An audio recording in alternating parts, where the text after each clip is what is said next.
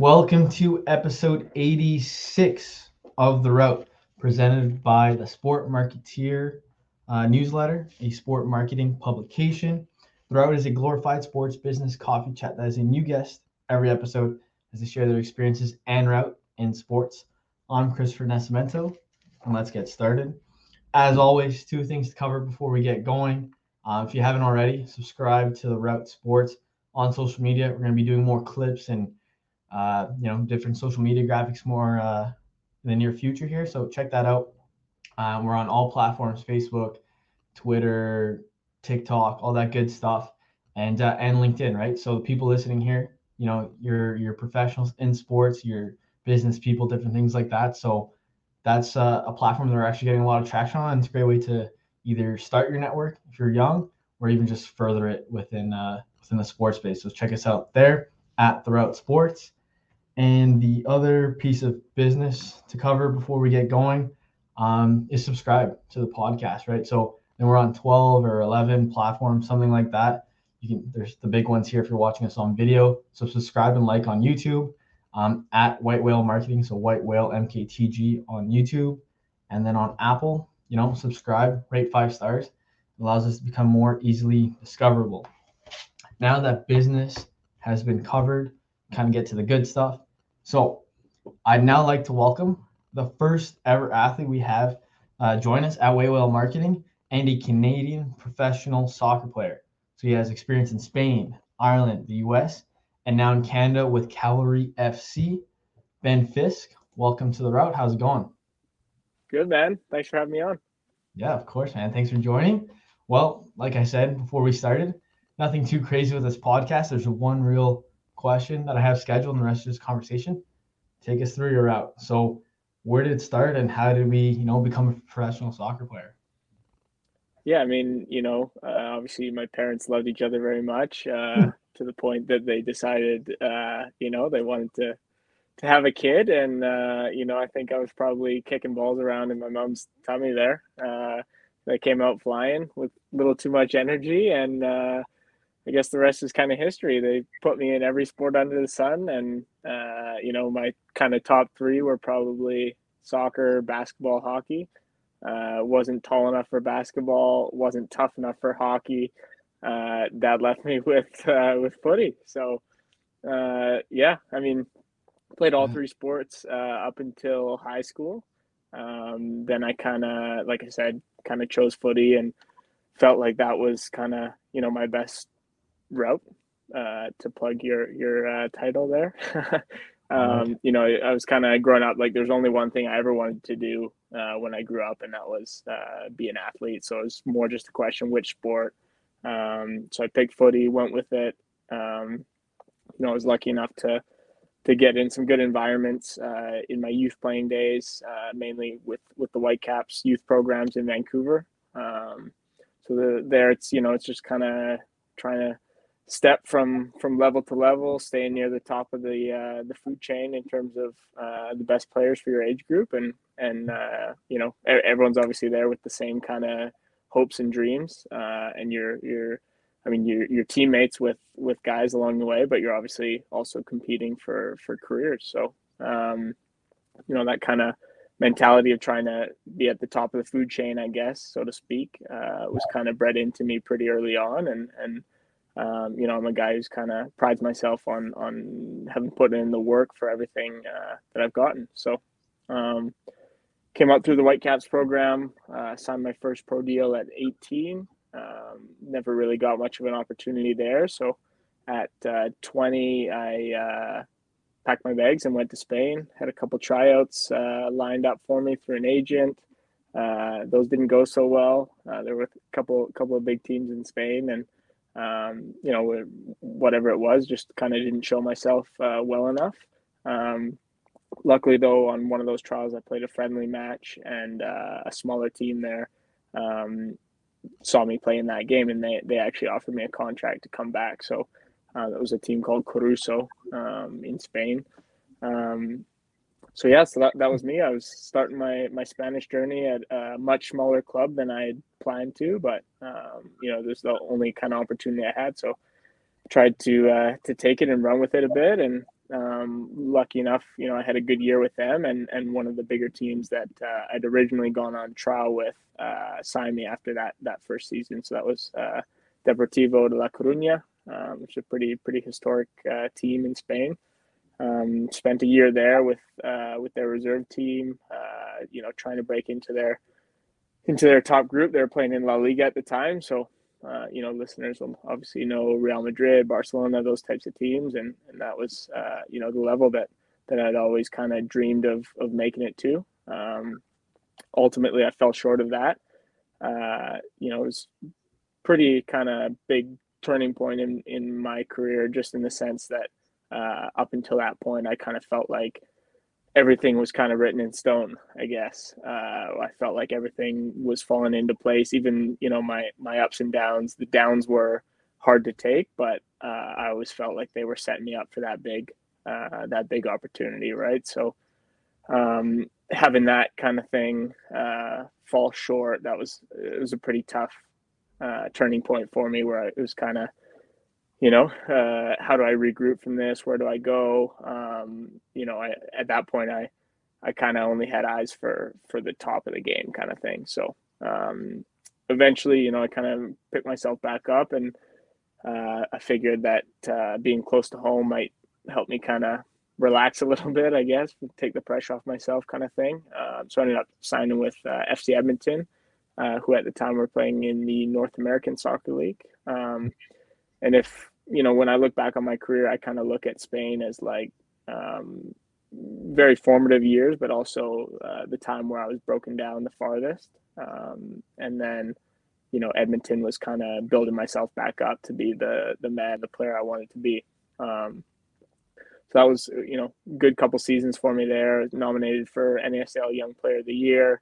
My first taste of kind of becoming not just a young player with potential, but a guy who's actually contributing to a professional team day in, day out, a key member of a team. From there, I made a move to Ireland with Derry City. So again, kind of a cool club to play for, pretty historic in the Irish League there. The big draw for me was they're playing Europa League qualifiers.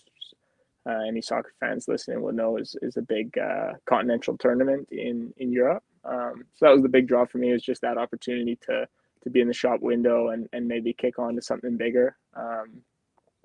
It's turned into a pretty good season. We ended up, we got knocked out of the Europa League, but that's neither here nor there. The big one for us that year was winning the Irish Cup, the League Cup there. And that, to date is kind of my biggest accomplishment as far as results are concerned. We're in a results-based business where you're paid to win. So that's, my first piece of silverware as a professional, and it was a pretty amazing day, pretty amazing night after too, to be honest, and actually week of celebrations were pretty fun. That was, kind of, I built myself back up at Edmonton. Now I was taking everything that I'd learned through my experiences to that point, and it culminated with that big kind of, trophy, obviously, but that feeling of accomplishment, right, was huge for me. From there, I had a pretty unique opportunity to come back and play in Canada and be one of the first players signed in the Canadian Premier League, which for a young Canadian player coming through in my generation, you had Montreal, Toronto, Vancouver in the MLS. In my later years, you had FC Edmonton and Ottawa Fury. Those were the only 5 professional soccer teams in Canada. So you have all these, excellent youth players. Canada's had very successful youth teams on the national level, but nowhere really for those players to go play and continue their development. So that opportunity to come back to Canada, play close to home, and be a part of a brand new league was pretty unique and something I didn't want to pass up. So I've now spent 3 years in the league, 3 different teams. It's kind of a funny one. I didn't anticipate jumping around that much, I guess, but that's, I guess, how the cards fall sometimes. So 2019 with Pacific FC, 2020 with Atletico Ottawa, and now 2021 I've been with Cavalry FC, which definitely been the best of the 3 years so far. Results wise, we're near the top of the table and heading into playoffs now. So yeah, it's been a good move, and hoping that the success continues. Yeah. Only thing I guess I missed out on career wise is just with the Canadian national teams. Been lucky enough to represent my country all the way from under 18 levels all the way to the senior national team where I've made 2 caps. So that's obviously again, football fans would kind of know a bit better than the average person, but you have club teams, national teams, and if you're lucky enough, you get to play in both kind of spaces, right? So playing for Canada is pretty special. Hard to even put into words how cool that feeling is. So World Cup qualifying, Olympic qualifying, Pan American Games, wearing those red jerseys with the maple leaf on your chest is pretty special, and getting back to that level is definitely always going to be in the back of my mind, and something I'm kind of never going to give up on. Yeah, no, yeah, sure. That's me. That's Nice. Fisk. That's my career till now. Hopefully, yeah. Next time we do this, I'll have a lot more shiny things to talk about in the form of a few trophies here at Cavalry, and plan to play till I'm 40 or 50. We'll see. That's good stuff. Well, what I like to do, I like going back to the beginning, kind of working through it. And the first thing you said, your parents, right? So how does that work? Man, woman. I'm just well, kidding. When they love each other very much, one thing leads to the other, and I'm going to leave it at that because that's the more intimate details are left to the imagination, and it's my parents, so I don't really want to think about that. Never mind. I want to move on from that, but no, that's interesting. So yeah, you were saying at the beginning, you were playing football, basketball, hockey. Interesting kind of mix of sports, right? Because usually sometimes you see athletes go for sports that have maybe similar, characteristics almost, right? Where I think in Canada, guys probably play hockey or people, I should say, hockey and lacrosse or, different kind of sports like that. But interesting to see you had like a little melange of everything. But was there ever maybe a time where like, not maybe because you were better at one than the other, but you're like, hey, like I'd rather do hockey or basketball instead? I dabbled in being like, I'm going to be in the NBA. I wanted to be the next Steve Nash for sure. Same with hockey. The Canucks were pretty fun to watch when I was a kid, the West Coast Express. So, I like to think I'd be the next Marcus Naslund kind of thing at one point. But I don't know. Soccer, there was always something a bit kind of romantic, I guess, about it to me that, it was kind of the sport that I ended up playing after school most days with my buddies. You don't really need anything to play. You basically just need a little open space and a ball, right? And you can get a good game going, whether it's on the street, in a tennis court, on a a shitty little gravel pitch in the neighborhood. And then also just the influence of I grew up in a pretty multicultural community in Vancouver, and seeing old Italian guys playing pickup games, that aspect of just kind of soccer touches every kind of corner of the globe and brings people together, even when they don't speak the same language, they don't have the same customs, different cultures. It just has that unique kind of worldwide appeal, which I always just love that about it. Yeah. Not to go off on a little tangent here, because I do have a serious question to follow that. But in the sense of like cultural differences and all that, my dad has a buddy that he met in kindergarten, and as he got older, he started reffing in this Italian league in Montreal. I guess they took it so seriously that I think he gave someone he gave someone a yellow card, something like that, or called offside, something simple, like not a big deal, Sunday league, whatever. There's nothing really on the line. And I guess the mob was connected to that team in Montreal, and they put a hit on him because he had a friend, because Portuguese, Italian, maybe eventually people know each other, and he was told he had a hit on him because of that call on the game, and then he had to like go back and like his boss talked to him, and then they had to like call the hit off, and I was like, wow, that's Well, crazy. there's been some pretty big gambling scandals with amateur soccer in Canada as well, with the CSL. I remember a big story coming out a few years ago about that. So, I mean, that's a crazy story, but I guess I'm not surprised. I've heard Yeah, some crazy stuff like that. yeah. But okay, now back to a little more serious, I guess. In regards to like, you're talking about childhood, the sports you're liking. Obviously, I think most people listening, and even including myself, right? Someone who wants to work in sports business, because that's what the theme of the podcast is. I'm sure there's probably a time everyone listening was like, oh, I want to be, a soccer player, hockey player, basketball player, whatever. And that kind of fuels that passion where we're like, hey, if I can't do it on the field or on the ice, then I'm gonna like do it in the boardroom or in the offices, right? And kind of a question I want to ask you because yeah, I always wanted to be a soccer or hockey player one day. But I think once I turned, I don't know, I think it was pretty good. But at 7, even though I was still playing, in my mind I was like, you know what?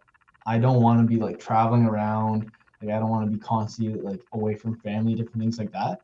And I kind of like decided I'm like I'd rather work in business instead. Did you ever have something like that where you always just no, I want to be a professional athlete? Not even close. I literally like Yeah. I remember being a teenager, and teachers asking, career planning classes and all that kind of stuff, and teachers asking, "What are you gonna do?" And I'm like, "What do you mean? I'm gonna be a soccer player." And they're Yeah. like, "Yeah, but the responsible thing to do is have, some backup plans, and like you need to take your studies seriously and stuff like that." I was like, I take school seriously because I don't like to do anything, I don't like to waste my time basically. Mhm. But I'm gonna be an athlete. Like there's Sure. nothing else I'm gonna do, kind of thing. And I guess it's easy to say because it's worked out for me, but I think that mentality is part of the reason I am lucky enough to do what I love still. Is just that, never letting any kind of punch keep you down, kind of thing, right? You just keep getting back up and keep fighting for it. And every year I saw friends and teammates that were, at some point in our careers, like probably better players than I was. Mhm. But every year I saw a few more fall off, right? And you just kind of keep working your way to the top of that pyramid. And yeah, I think for me, definitely the kind of one track mind helped. I don't it definitely wouldn't be for everybody, but I think that's part of the reason that I was lucky enough to kind of make my way to the top in No, no, quotations, because it's not like I'm a working class athlete here, but I wake up with a smile on my face every single day to go train, right? no, that makes sense because I think something I believe is in the sense that if you have a plan B, plan A isn't going to work, right? Because you're already thinking about like what's my exit on that, right? So no, that makes sense why you're the one on the pitch and I'm the one, behind the desk. But yeah, makes sense. But one of the things I also want to touch on, I think, and you just mentioned it again, right? You're talking about your teammates during a route, right? Where yeah, your teammates are on the same team, you're like working towards the same goal of accomplishing, something on the pitch. But at the same time, coming up, you guys are competing against each other, right? Where, hey, like maybe there's a scout at the game, and if your teammate on the other side, if he plays better than you, or maybe he holds on to the ball longer, or he has more touches, then maybe he's the one that's gonna get the opportunity. So how does that, like, how does that work? 'Cause it seems like an interesting dynamic to have, right? Where, you know, I was even on a date the other day with this girl that's in law school, and she was telling me how even depending on the law school you're in, students will give you the wrong answers when you guys are working like group projects or assignments, just to kind of like push them down and have less competition. So did you ever see stuff like that on the pitch where people were almost like putting you in bad positions to succeed, or was it always just, hey, no, the best man's gonna win, or Yeah, that's a good question. There's definitely not any glaring examples I can think of. I think there's definitely that underlying feeling of competing for spots. But in a team sport, it is quite hard to be the best version of you without a good group of guys around you that are helping you succeed, right? So I think for the most part, it's always been the mentality that if we're better as a group, we're all gonna be the best version of ourselves, kind of thing. Saying that, there's actually a funny little trivia thing. Some people are aware of this, but there's a couple other guys in the league, Ben McKendry and Callum Irving, kind of two of my best buddies. Two of my groomsmen at my upcoming wedding. The three of us have played together. Ben and I since we were 5. Callum with Ben and I since we were like 11. So it's kind of funny that like 3 guys from the same team, we played on basically every single team together growing up. All kind of make it, right? Like it's not just because the chances are slim for any one person, it doesn't mean that you can't all do it, right? And we, the 3 of us, when we sit down over a beer at the end of a season, when we're all back in Vancouver and we talk about it, like we always come back to like, would any of us have made it without the other 2 kind of thing? Because we're always just like pushing each other, always, not letting each other kind of get too hyped up on our successes, and at the same time when things weren't going well, we always had someone to kind of shoot the shit with, so it is this kind of fine balance of, yes, like it is very competitive, but when the going gets tough, you kind of know that you also know nobody can make it alone kind of thing. So it's it's a pretty cool balance. I'm sure there's a lot of other kind of analogies in everyday life, but just given the kind of, I guess, the short window of time that you have to play sports and all those kind of variables, I think it's a pretty unique kind of situation that you find yourself in trying to make it. Yeah, no, and to be honest, I think I can make that connection to some analogy, right? Where even though professional sports only a few people can do it, it's still very relatable to like everyday life, or working at let's say someone's in school right now listening, or someone's just starting off their career. It just comes back to that, those saying where people are saying, if you have a strong a group of people beside you, they're gonna rub off on you, right? So maybe that's the key to it, right? Where maybe it's not necessarily people trying to put you in a bad position, but if you find the right guys or girls or whatever team you're on, they're just gonna lift you up to that, right? Where maybe if you found bad teammates or you had bad people around you growing up, maybe kind of the same thing happens where you guys wouldn't be able to just shoot the shit or kind of keep yourselves level-headed. So that does make a lot of sense. Yeah. No, and it's kind of even like basic economics where competition brings out the best in companies, right? Like it's the same for, you put yourself in a shark tank with a bunch of sharks and you're gonna learn to fight pretty quick, so I guess with me and my group of buddies that I came through with, that was always the mentality. It was like we were always going to tackle each other harder than anyone else was going to we were always going to push each other harder than anyone else would. So and then you also never fall into that feeling of like, oh, I'm the best player on my team, I'm the I'm the guy who should make it kind of thing, because you always got someone fucking excuse me you got someone kind of on your ass, like getting after you, right? Like making sure that every single day you're putting your best foot forward. Yeah. No, that makes sense. It's almost the thing, like I read stuff for like financial stuff sometimes, and when one friend I think starts hitting its stride in regards to making nice cash or investments or hitting, the other one's like, oh, like shit, if I don't catch up soon, he's gonna be skiing in the Alps and I'm gonna be skiing at Cascade or whatever. It's no offense, if you want to sponsor, shout out. But anyways, no, that's an interesting dynamic. And another thing I kind of want to move on to, right, is then you're talking about your career, kind of deciding things, and you didn't really get that chance at Whitecaps at 18, and then no, that was at 18 that you were at the Whitecaps. But then at 20s when you kind of had that interesting decision, right? And to be honest, I think it's almost even relatable to like school, right? Where some people, when they finish high school, they're like, okay, am I going to go to the trades? Am I going to go to university? Am I going to go straight to work? And you're kind of at the crossroads where like, hey, what do I do with my soccer career? Do I go off to Europe, kind of go to this, what would be the right wording for it? Unknown land, let's say, right? Because you've never really been a part of a club there. How did you come up with that decision where, what, hey, like I should make that jump and see what it's like? That was just always my dream, was to try, right? I turned down scholarship opportunities, all that kind of stuff to sign pro with the Whitecaps, because I felt that would give me or prepare me the best to try and make a move to Europe. That was always kind of the end goal. So I guess my situation with the Whitecaps just kind of sped that up a little bit. I think had I planned out my career at that point, it would have been, be the hometown kid breaking through, killing it for a couple of years with with the Whitecaps and then make that big Alphonso Davies type move. That's what every kid is dreaming about.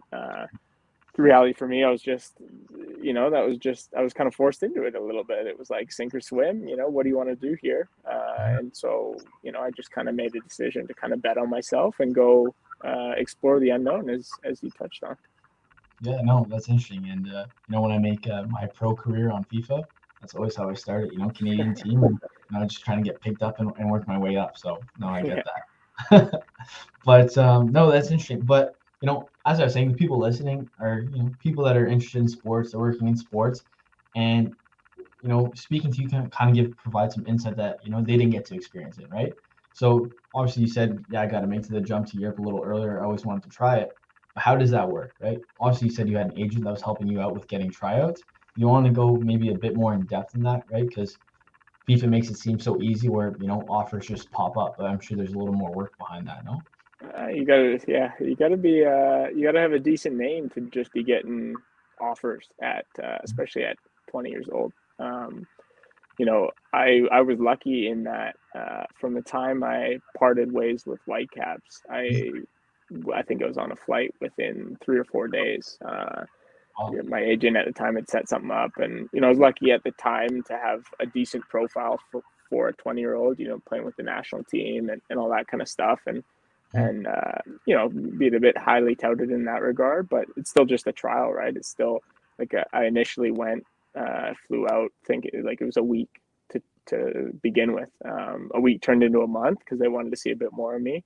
But even after that, right, I didn't get picked up. Like it's far different than in FIFA getting an offer and you're negotiating your wages, right? Like this is like, I just want a contract. Like I don't, I was like, at that point, I was like, I'll pay you. Like I'll find a way to make that happen. It's kind of, you're fighting tooth and nail for the opportunity. So, and that was kind of the story of my early 20s was just going through that. And more than ever, my couple of years in Spain was just that. It was just fighting for that opportunity. And then obviously getting signed by Deportivo was a big accomplishment for me, but it was like basically just thrown into an even bigger shark tank of trying to make it with a team, and at that point the best league in the world, right?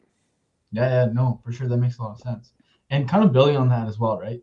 I touched on Micah, he's another athlete that's with us at White Whale Marketing. And I've spoken to him about the process to becoming a professional football player, right? So he went to D1 with Texas Tech. He got a scholarship in that sense. But the way he got found was, he was playing high school football, thought he was playing really well, and then his coach was like, "Hey, you have to go to a camp to get seen," and he didn't know that, right? Because his parents were immigrants, they didn't really know how to get seen or get scholarships, right? Because it wasn't really in their field division. It was more so, hey, it's a hobby. And he went to this camp, did an unreal vertical, and Texas Tech coach reached out to him, right, and went up to him. How does that kind of work in soccer? Is it kind of more so making a name for yourself in regards to, hey, if you make the national team, that goes a long way. But if you don't make the national team, well, what have you done, or what do players do in the sense of, hey, like that's how you can still, create opportunities for yourself? It's a good question because it's tough.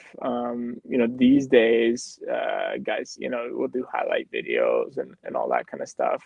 That was kind of just starting, I guess, when I was looking into it. I mean, soccer is also a different beast in the sense like, you say you have a 40-inch vertical and can run a 9-second or 9 seconds would be a world record. You might get a contract if you ran the fastest 100-meter in the world, but say like a 10-second 100-meter and 40-inch vertical, like it really doesn't mean shit if you can't control a ball and pass a ball and be in the right place at the right time, right? Like it's there's obviously all those intangibles in football too, but I would just say like soccer is a lot less focused on the physical attributes, especially in Europe. Spain's very tactical, very technical. And then the physical attributes just, I guess, are kind of what can make you a bit of an X factor.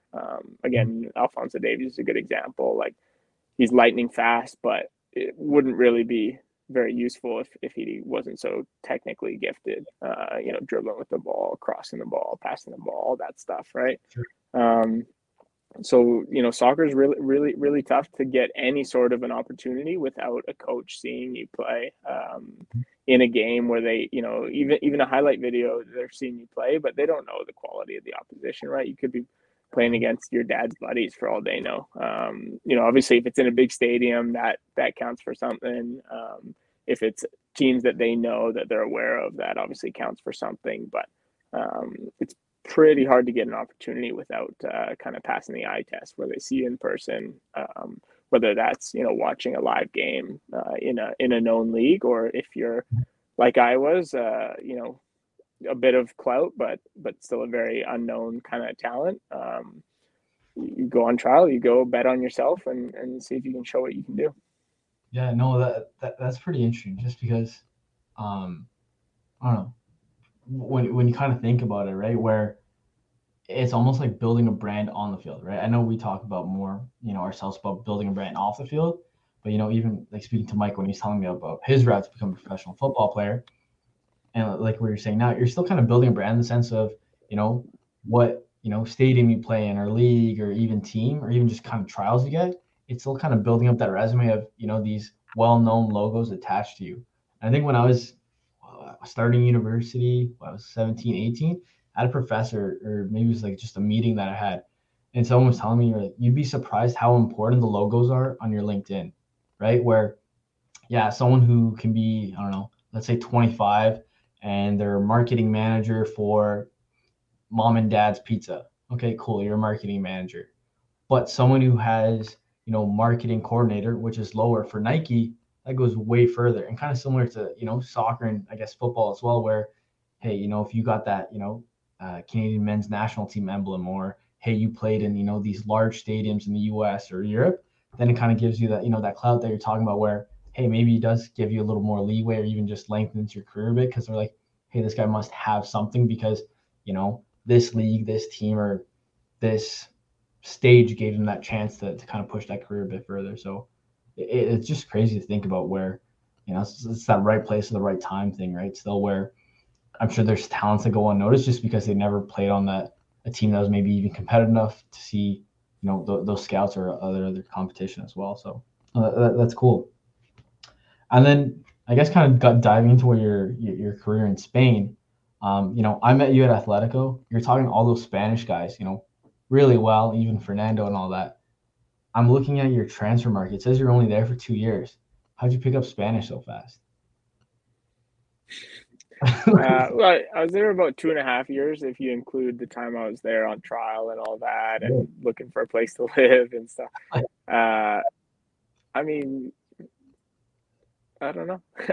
You should study. Like, yeah, I mean, pretty much it was like if I didn't learn Spanish, I wasn't gonna have too many friends. So I'm a social guy. I like to talk. I like to, be one of the guys. So it was, same kind of thing, sink or swim. Like,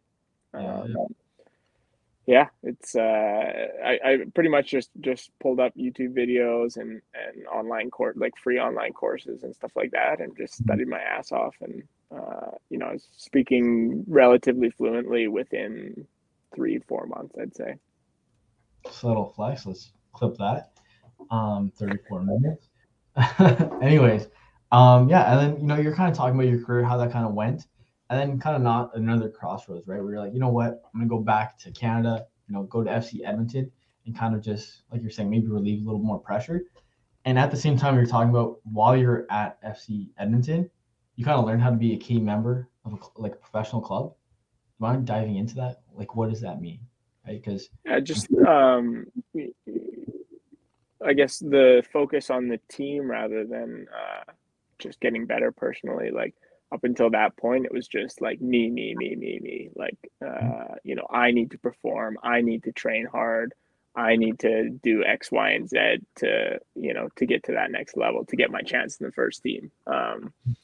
Where when you're actually established in the team, it's about results, right? It's about winning on Saturdays.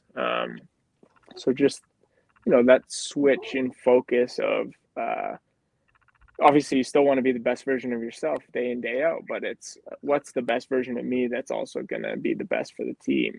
And yeah, so just that focus on results collectively, on, the pressure of performing, yeah, you're in the team, but who knows, 1, 2 bad games and you could be right back on the bench, right back, looking for a new team the next year kind of thing. So, yeah, it's just that kind of maturity of kind of falling into my own and finding my role in the team, and then performing consistently enough. That's, I guess, the biggest thing is finding that consistency to play game in, game out, and give the team what it needs from your position.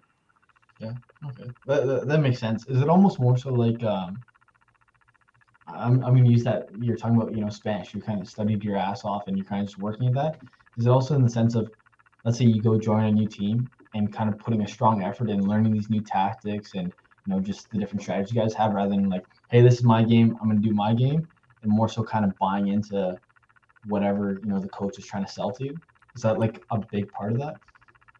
Definitely, yeah, yeah. I mean, like when you're, say, on the outside looking in, especially as a young player, you say you start out, you're part of the squad, but you're, on game days you're in the stands watching, right? Only 18 players dress. Most teams have, say, 23, 25 guys on the team, right? So you get brought in as a young player every single day in training. You're trying to show that you're good enough to be in that game day squad, right? So yeah, when the coach is talking about tactics and when you're working on things collectively, yeah, you're paying attention, yeah, you're trying to do your best in that, but like really all you're waiting for is like those scrimmages at the end of the practice to like show how good you are, basically, Yeah, yeah. right? Where then, yeah, maybe you start cracking the bench, you're getting a few minutes here and there. Well, now it's really the same kind of thing. You're trying to show that you're better than the guy playing in your position. You're trying to compete. You're trying to show whatever kind of X factor you bring. You're trying to show that every single day. Where once you kind of establish yourself, like, yes, you're still trying to do your best every single day. You're trying to hold on to that shirt because the guy behind you is coming for you, at all times. But the way that you do that changes a little bit. You're there, you're playing week in, week out because the coach knows what you're capable of and because you help the team with what you bring.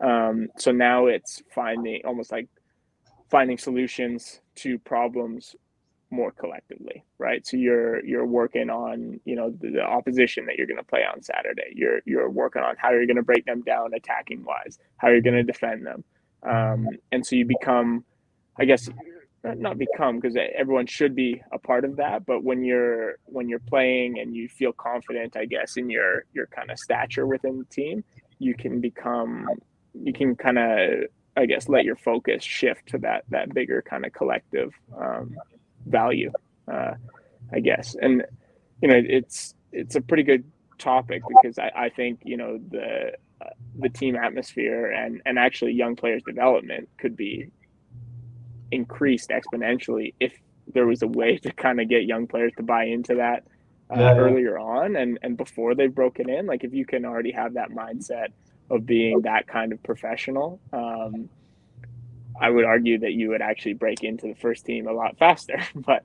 it's easier said than done when you're on the outside looking in.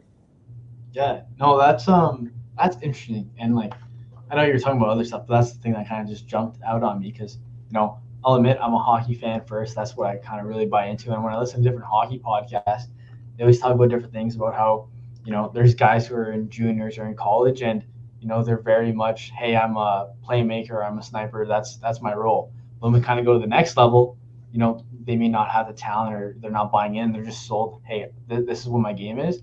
But that's when you see some players actually kind of have longer NHL careers, is once they kind of buy into that mentality that you're talking about. And probably just have two more soccer related questions, then we kind of get on to I've like, got one more thing to add to that, and it's yeah, very yeah, simple. who's on that as well. So here, It, say it and then I'll ask it's after. every single player that has made it to the top of the pyramid, let's just call it, is used to being the best player. Yeah, They're used to being the guy at every level they've been at until they reach the top of that pyramid, right? So the ones that are able to find their role in uh, in that collective at the highest level are the ones that are going to stick. And it, like, simple as that. And your Yeah. role can grow. Your role can change. It can become, someone's still going to be the best player, the go-to guy that's scoring all the goals at the highest level. There's always going to be those guys, but you're going to have a role to play along the way. And like I said, that's going to evolve and change. And if you can do that and always be what the team needs you to be, you have the best chance of getting to whoever you want to be, right? Whether that's the guy scoring a goal every game, or making highlight reel passes, whatever that is. There's a route to take to get there, and there's lots of different routes to take to get there, but none of them happen without doing what the team needs from you. Yeah, no, that kind of almost answers the question I was going to ask because, right, I don't know if I said this already at the beginning. I met you when I was, at Atletico. You were at Atletico as well. And I remember sometimes at practice when I had to go film those stories and stuff and, guys trying to do some tricks or that pizza thing that they were doing. I remember I see you, talking to some of the young guys after practice and kind of having them under your wing. Are those the kind of things that you're telling them, or is there other stuff as well that you try to kind of pass off to young players listening? Because I'm sure, right, with the stature you have, in the CPL, I'm sure there's going to be young soccer players in the league, or maybe even other players in the league tuning in. So what's something that maybe they're a little too shy to ask you in person that maybe you can kind of just spew off here, where whether it's a soccer player listening or even maybe it's just John in accounting 101 at Western? The biggest one I would say is don't be afraid to ask for feedback, for help. Like, Yeah. Nobody's perfect in any walk of life, especially not in sports. Like, no player is perfect.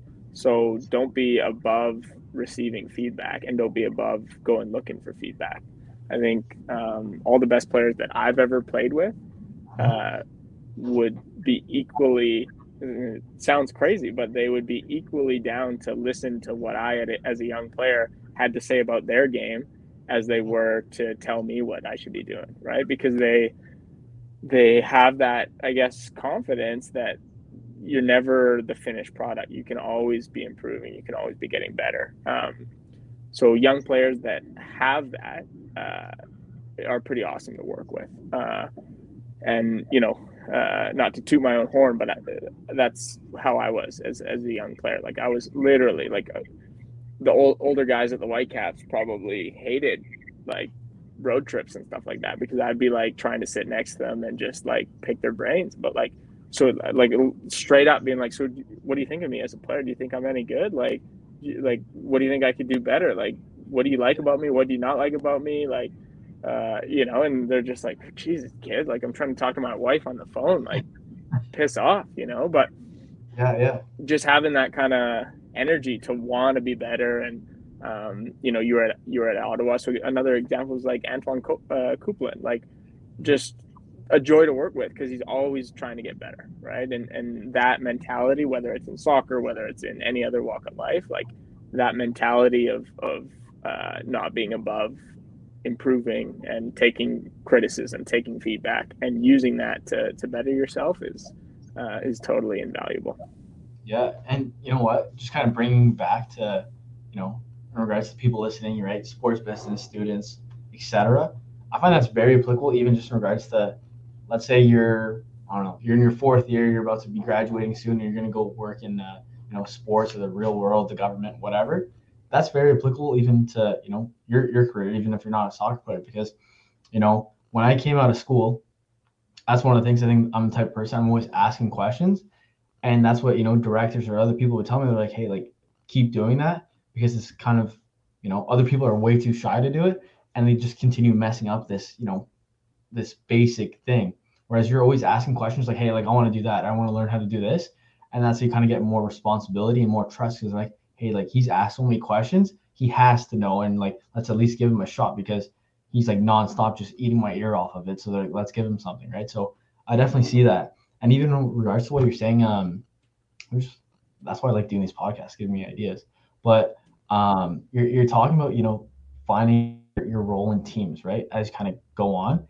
I think even in regards to, like, let's say my business with White Whale Marketing, and you think as you grow, like, hey, if we need a position of sales or merchandise, whatever, do you want the best person who's just like, I'm full of myself and I'm the best designer in the world, like I don't need to talk to anyone else?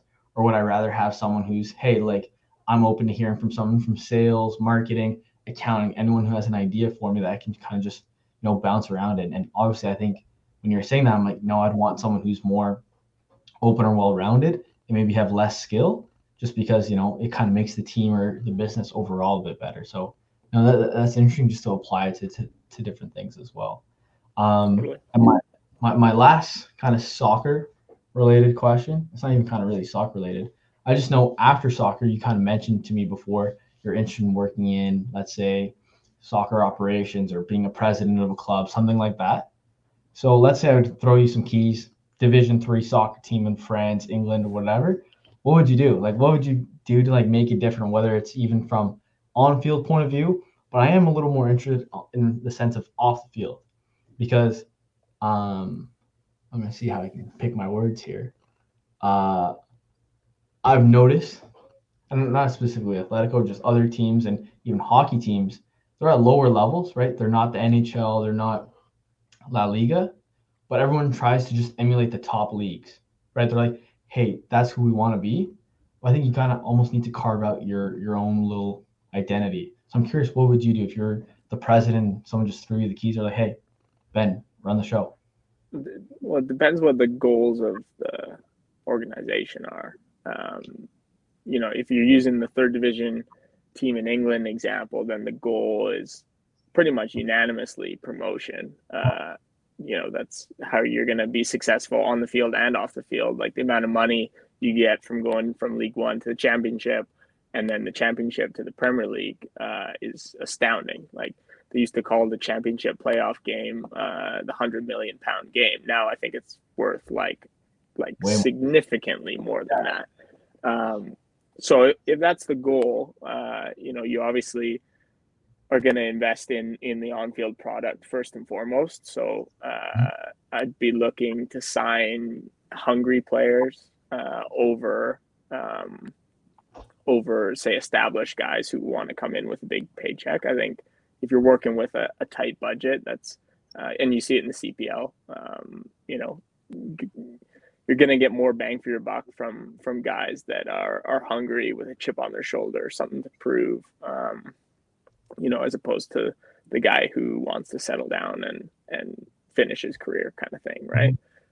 Or the guy who's been at the highest level and is just looking to keep picking up a paycheck. So, that probably sounds simple in theory, but in Yeah. practice, it's a lot easier said than done, because there's going to be, a 35-year-old guy who's had an amazing career, who you'd kind of peg as the guy who would just come, to be basically, retiring kind of thing, pick up a few more paychecks. And that's going to be the guy who actually is going to be, tackling people every single day at training, like on everyone's ass. And, Nick Ledgerwood, my captain here at Cavalry, who was also my captain at FC Edmonton, like he'd be like the perfect example of that type of guy. Like this guy is 36 years old. He's like one of the top professionals on the team in terms of taking care of his body, in early every day, doing all the right things.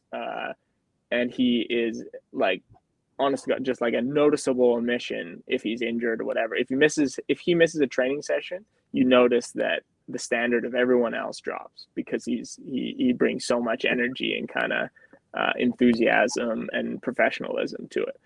So bringing that back to the players you're signing, that's Yeah. ultimately why you'd get paid the big bucks as a GM of a team, is to figure out, who's going to be a guy like that for me. And that guy could be 21 years old. He could be 30 years old. He could be 35 years old. There's really no, kind of algorithm to figure it out. But I'd like to think that I'd have a pretty good eye for that. So those would be the types of guys that I would go after, are the guys who are going to make, not only, do their job on the field, but make everyone around them better. And then, building off that to the off-field side, I would pretty much take the same mentality. I'd be looking for people who are going to punch above their weight. A marketing manager that is not afraid to go knocking on doors in the community. talking to people, getting their input. What do you think is missing from our club? Like, what would you like to see on game day? All that kind of stuff. It's pretty typical kind of ideas, but I think the kind of grassroots approach to it, I'd be a big fan of. The Bernie Sanders type presidential campaign, right? Like where you're really trying to build that impact in the community, and in my opinion, the only way to do that is by including the community and making people feel like they're a part of the team. So on the field, I'd be looking for guys who punch above their weight, more bang for their buck, and off the field, I'm going grassroots, bring the community into that feeling of family around the club. Yeah, to be honest, that makes a lot of sense, right? Even when you just think about it, right? Where, sometimes guys who have been there before, they don't have as much desire, right? Those guys that are trying to get to that top level again, they're just like, they're doing whatever they can, right? So I definitely see that where find you a guy who can do both. Exactly. Nick Ledgerwood, my man. Shout out to him. Yeah, but no, that's definitely interesting. And then in regards to what you're saying, in regards to the whole thing of it, yeah, I kind of see that too, right? And just in regards to, I'm just always going to refer back to myself because that's the experiences I have. But when you're thinking about, sometimes when, we have meetings, clearly when I go across from someone in a meeting, I'm not a 50-year-old man with white hair and, I don't know, doesn't look happy at all, right? And he has all this experience, and I'm 20 something, and people are like, whoa, this guy's kind of young. But that's where I think sometimes we have an advantage because we have that hunger and trying to prove ourselves, right? We're like, no, hey, no, we're actually that good. Whereas other people are like, hey, like 9 to 5, give me my money, let me go see my wife, right? Different things like that. So I definitely see the hunger aspect of it, but no, definitely cool. And then the flip side of it is, again, the Nick Ledgerwood example is like the young guys on our team look at the career that he's had, and I'm sure they're thinking like, wow, like I would love to have that guy's career. 12 years in Germany, 50 caps for the Canadian national team, right?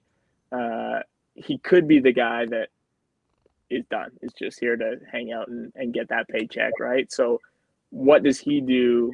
What are the little things that he does consistently that allow him to be the guy he is today? Because that's what has probably led him to have the successful career he's had all along, right? Is those little things where now he's made it to the top and he hasn't changed. He's still doing all those little things that got him there. No, for sure. And just in regards to kind of closing that question up, and then we'll wrap up the whole thing. I know I watched like the short doc in regards to the different championships in England and how it works. Apparently now foreign investors are even going to like the low tiers, right? Whether it's 3 or 2. Ryan Reynolds. Yeah, exactly, right. Well, I think Wrexham. more in regards to like content and different things like that, because I don't really know if they're actually trying to level up, right? I think they're, I don't know. But I know like the Wolves, for example, I was watching a doc on it, and Chinese foreign investment. And like, hey, we're gonna dump so much money in here, and as soon as you get to the EPL, I think just the Sky Sports alone, the deal from Sky Sports once you get to the EPL, it kind of covers your investment, right? So it's kind of an interesting dynamic of all that. But yeah. And last thing I'll say on that too, have you ever watched Sunderland Till I Die on Netflix? Yes, of course. Okay. Top notch. Yeah. Great. I think there's a season coming out actually. Yeah. But no, that's good stuff. Yeah. So kind of to wrap it all up, I have 2 questions I like to ask everyone at the end. So I kind of lied. I thought there was only the one question. No, I know. I lied. False advertising here, man. Yeah. Don't report me. So the first one is in regards to, I always forget it. I ask it every time. Oh yeah. We're going to go to the future. I don't know why. I know I'm going to live until 103 years old. I'm going to be on a rocking chair just thinking about all the good times. Let's say you're 103, you're on your own rocking chair, and you're thinking back to your career.